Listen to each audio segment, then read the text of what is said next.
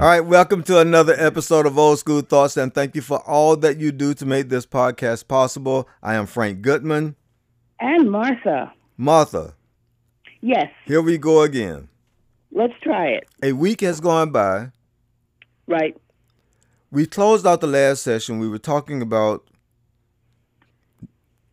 Black While Talking. Yes. Now, that was our version as a title, Black Yes. While Talking. But it was based on a documentary by PBS that talked about talking in America, talking black in America, and the episode with Roots. That's correct. And we talked about that. Yes. Now, tonight, you have forced my hand. You have said that you're not going to let me off, that you're going to hold me to talking about the family tree. And also about ancestry, legacy, how you put together your roots so that you have a good legacy and family tree to share. Okay, so your niece has called us out. Your niece has called us out. Yes, she did. And she said, I would like to hear you all talk about the family tree DNA. Right. And some of the other things. Yep. And before we started this conversation, I called you, then you called me back, and you said, Frank, I was listening to some Ohio players and Sly and the Family Stones, and I said, that is not fair. That is not fair that you get a chance to listen to my two favorite groups, because I was thinking about the Ohio players, their last album when they made Try a Little Tenderness, and I could sing it over and over and over again. But then we started talking about the two types of dances, fast dance and slow dance. Right. So please explain to our audience what a fast dance and a slow dance consist of. Well, to do that, we have to also talk about the fact that we used to go to clubs to dance. Mm-hmm. Or if you had a house party and it was a really good house party, people knew that you were going to play some music that was going to make everybody get up on their feet, and they have to clear the table and chairs out of the way because people were going to cut a rug on that floor. Cut a rug. Okay? That's it. They were going to tear it up. That's right. And then there was a segment where you did that's a warm-up, and then you did that segment to give everybody a breather where you put in those slow dances. Mm-hmm. And those slow dances, it was a time for people to take a look at someone that they had to iron all night, and they say, you know what? I'm going to have a dance with this gentleman, or I'm going to have a dance with this lady. Mm-hmm. And very often those dances, like you said, led to relationships. Right. Because those dances, when you did that slow dance, you got to understand the person a little bit more, because you're in close contact with that person. You're right. It's body against body. That's right. You're in close contact, and you get to move with that person. Right. In sync.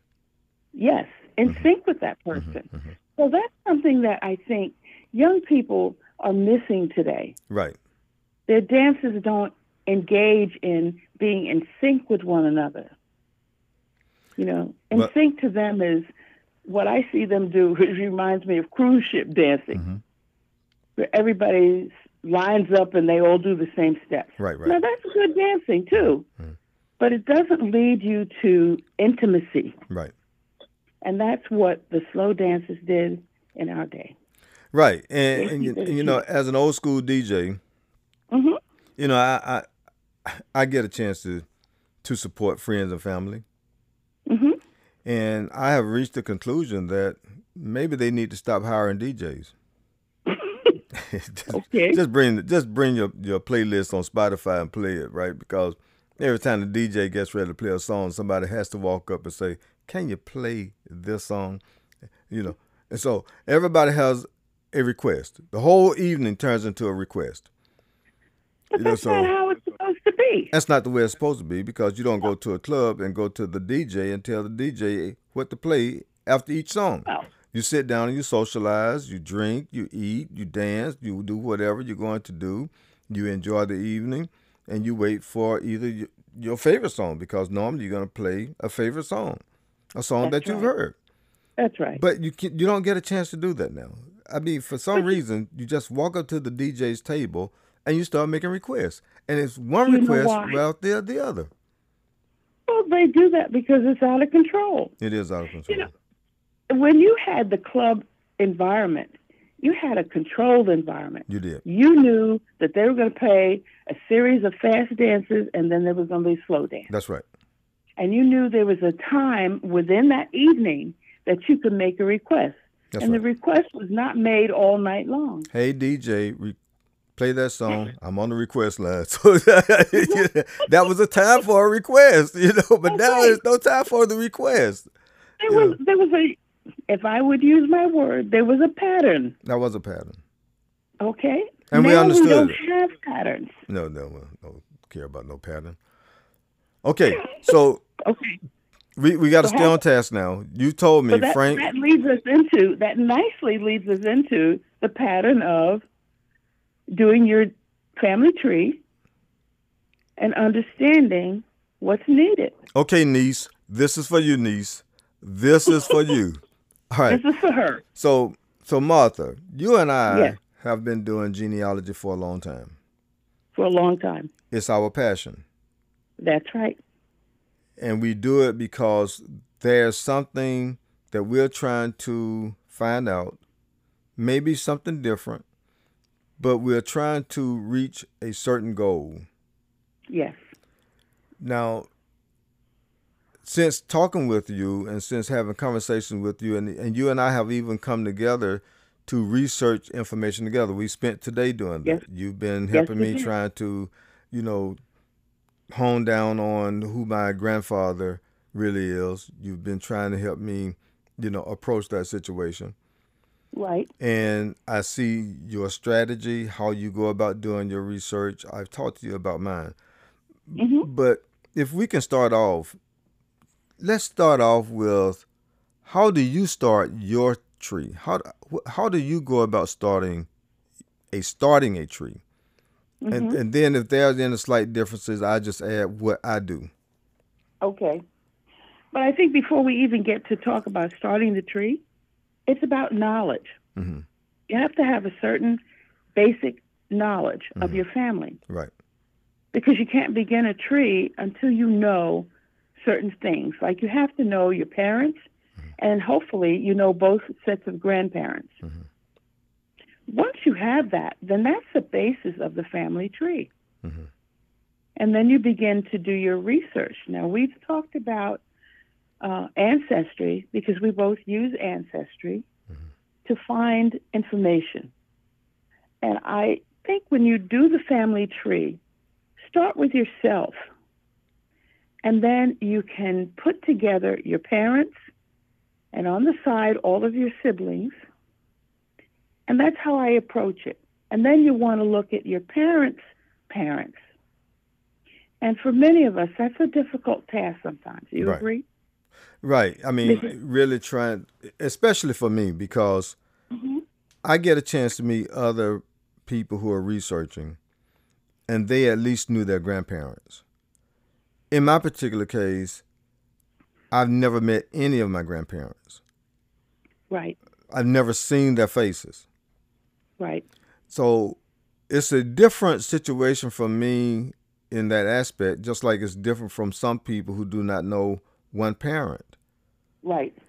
Because there are people who do not know the name of their other parent, and no one is willing to even share with them who that person is, because they might despise the person. There might be some bad history, and they don't share it.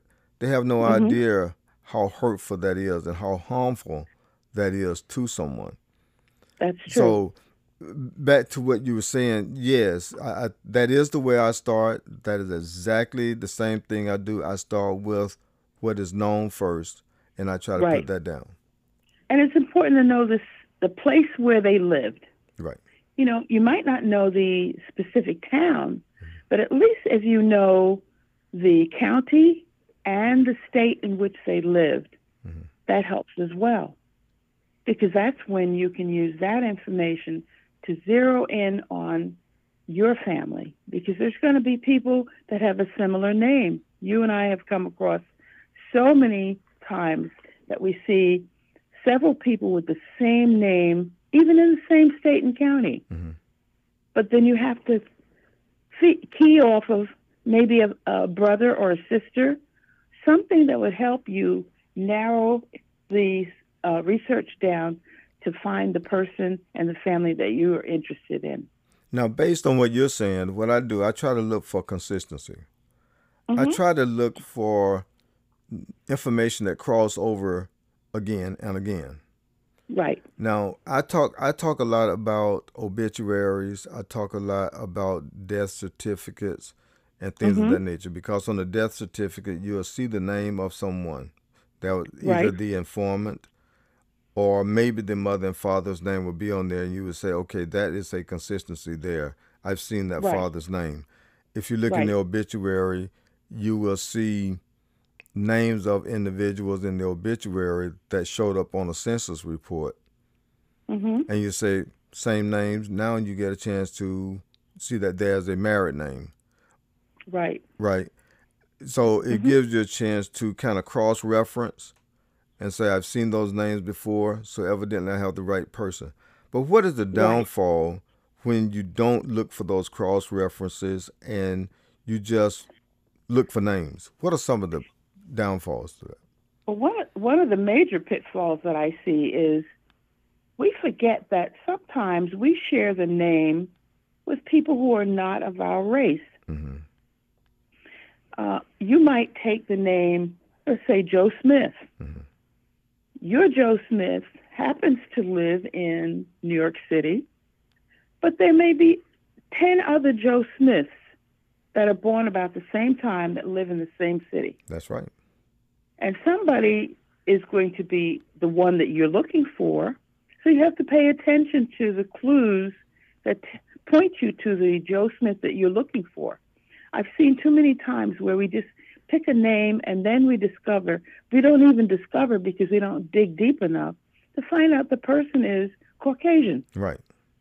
That person is probably not linked to your family at all. Right.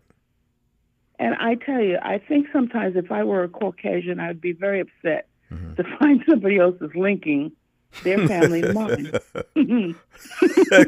Like I get upset when white folks want to link to my family tree. Right, right. But that's one of the pitfalls, that we don't check deep enough and we don't have enough specific information to say, you know what, this can't be the person I'm looking for because the family names don't match. Mm-hmm. You start to look at those siblings to see, do the family names match? Right. So some of the advantages, we have with Ancestry is that Mm-hmm. Ancestry provide you with hints. Yes, they do. It's not always accurate, right? But they give you these hints of people that you have in your family tree, and they would say, this is a hint.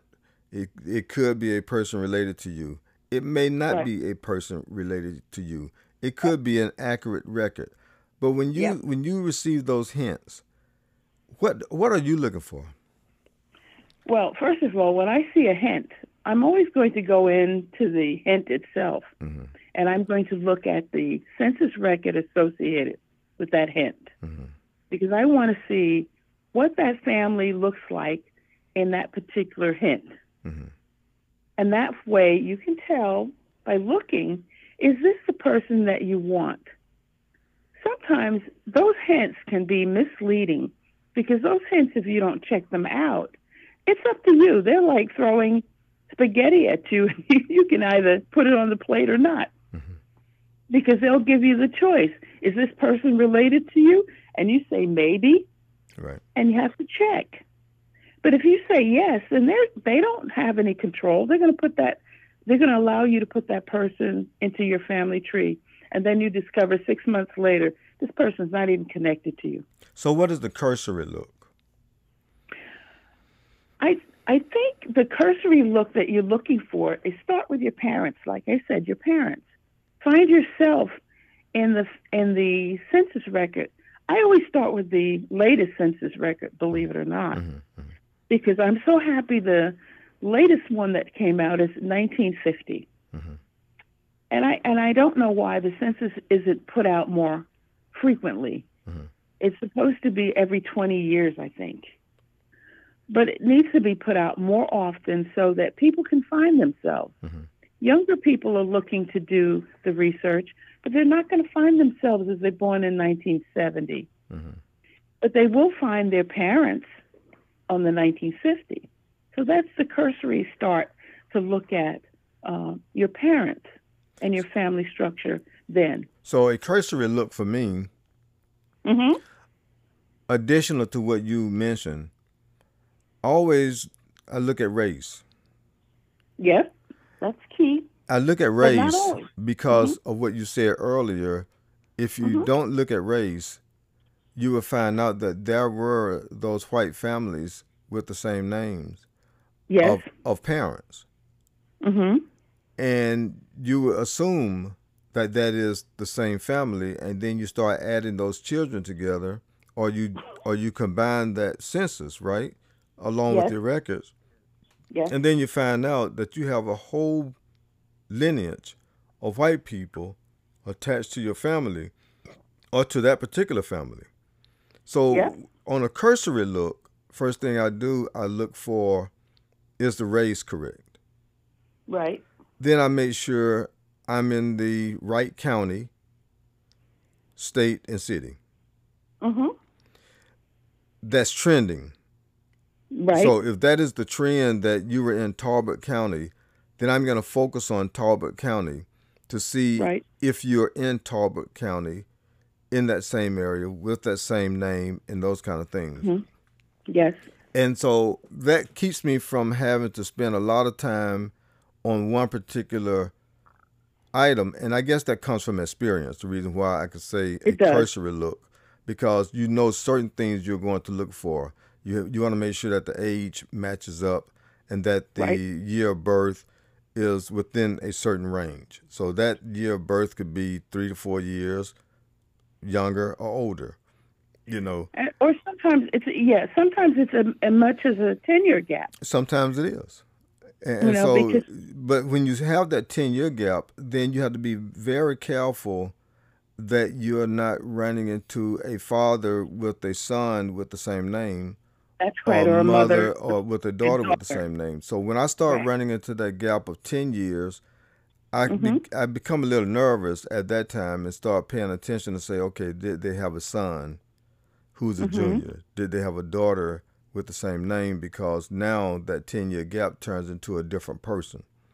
That's right. Right. It could Yeah. easily turn into a different person. Right. And the other thing, too, Frank, is sometimes we find if we look at the census in detail and not just the record of what they've transcribed, because sometimes they transcribe information and that information is not correct because someone's trying to read writing that they're not familiar with. Mm-hmm. But if you go into the census record itself, sometimes the family, you will find cousins or related family names, surnames, surrounding the family that you're looking at. Mm-hmm. So I look at the census record for 1940, and on that census record, not only did I find my family, but I found my cousins, my first cousins, because my mother's sister lived nearby. So that's important that you're talking about, because now you're talking about going outside of the home. That's right. When you get that census report, you should look at that census report as your neighborhood, Yes. right? So without me covering into the area that you were talking about, kind of explain how that census report looks and how do you make a neighborhood out of that census report? The census report is every family is identified with a numeric number. Mm-hmm. There's usually 2-digit numbers or 3-digit numbers. It's actually 3-digit numbers, 2 sets of 3-digit numbers Mm-hmm. that identify each family group. Right. And then within that family group, they will start to list the head of the family, which may be the father, or sometimes it's the mother if the father has passed away. Mm-hmm. And then they begin to list the children within that household. and any other persons who are living in the household with them. Mm-hmm. So sometimes they may have roomers, what we call boarders, Right. or people who are just living in with them, the family, but not associated with the family. But very often you find people who are living within that family. They're actually kin to the family because they may be sister-in-laws, brother-in-laws, they may be nieces, nephews. So that kind of information you'll see. Then further along, you'll see how long people have been married. Sometimes it'll tell you the age in which they first got married. Right. They'll also tell you the occupation. What occupation did the man have or the woman have? Or Sometimes you see, each other children in the house. that's right, or occupation that each of the children had, or whether they're in school or not. Right. When you get to go back to the earlier census records, like 1870, 1880, then they tell you which children are at home and which children are working on the farm. Right. So you can glean a lot of information by looking at the actual census record, as opposed to just relying on the transcription or the information that's transcribed from it. In addition to that, when you look at how long they've been married, Mm-hmm. you can also, it would also be two columns. One would say how many children were born to this union, and how many are still alive. That's So correct. it gives you that understanding as well. You know, you can get 10, 11, you can get 11, 11. You know, the numbers were normally large with those families. Yes. You know, but then again, along the left margin of those census reports, you get a chance to see the street. That's right. At the top portion of the heading, it would tell you what county, it would tell you what district or whatever. But on that left margin, it would tell you what street. So you would know the house number and you would know the street for each one of those families. Yes. Now, the reason why I wanted you to talk about the neighborhood is because you actually get a chance to see names of people that you grew up with. That's you get a true. chance to see those names and say, wow, I didn't know that the bodies lived right next to my grandmother. They lived, you know, the Dozers were right there, the Embers, the Johnsons. You get a chance to see the people who grew up with you and see that their relatives or your cousins, based on your research, your future cousins were right there. Your grandparents knew them. You just don't know them. That's true. Right. That's true. And also what you'll find is when you start to compare, when you really get into it and you compare, the census comes out every 10 years. So if you were to do the comparison of two census records, you might find people have moved. People didn't stay in the same city or location, but they'll always tell you on the census record where someone was born. They may not tell you the city and the state. They'll tell you the state, but not the city. Mm-hmm. They'll tell you that person was born in South Carolina or Georgia or Texas or wherever. But if you can compare census back to back or next to each other, then you can see how the family grouping maps together. For me, as an example, to find my grandmother's siblings, I had to look at both the 1870 and 1880 census. Mm-hmm. And it was by piecing those two censuses together that I got at least 17 of the 18 children I was looking for. Right.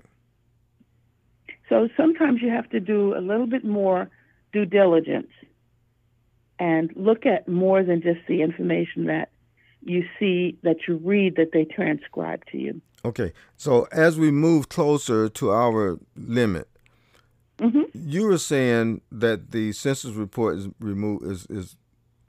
is done every 10 years. But a lot of people don't realize that that was a mandate made in the Constitution that it would be done every 10 years.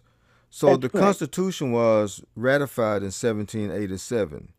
In the Constitution, it said that the first census would be done 3 years following the ratification, which meant that the first one was 1790. Correct.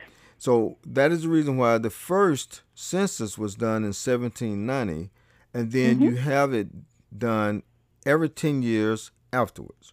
So this is by the Constitution that the census report is supposed to be done. Right. Now, what Right. bothers me is that for all of the years that I was in school, Mhm. we were taken to the library to prepare for book reports. We were taught how to read the catalogs, but we were never told that the census reports on microfilm were located in the public library. We were never told that our family's history was there Right. before Ancestry became computerized. But Right. the microfilms were there that you were able to access and find your family members there. So True. there's a lot that we've covered. There are things that more that we're going to come back and cover. Right. So to the We're niece, going to touch on this. Mhm. to our niece, Yep. your niece and my cousin, Yes.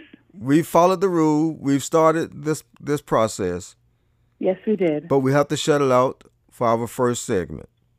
Yes, we do. So Martha, I want to And thank you for holding me to task. listen, thank you for bringing it up again. Yeah. And thank you for holding me to task so that we can get it started and know that we have to come back with another segment and Yes. and try to go deeper into what this topic is about. Yes. So to our Because you know what? listeners, yeah. We're going to say to them, listen, quickly, that we want to make sure that they learn how to build their legacy. Right. That's the purpose of all of this. Okay. So to all of you, you know that we love you. We love you. And until next time, We're going to say, be good. be good.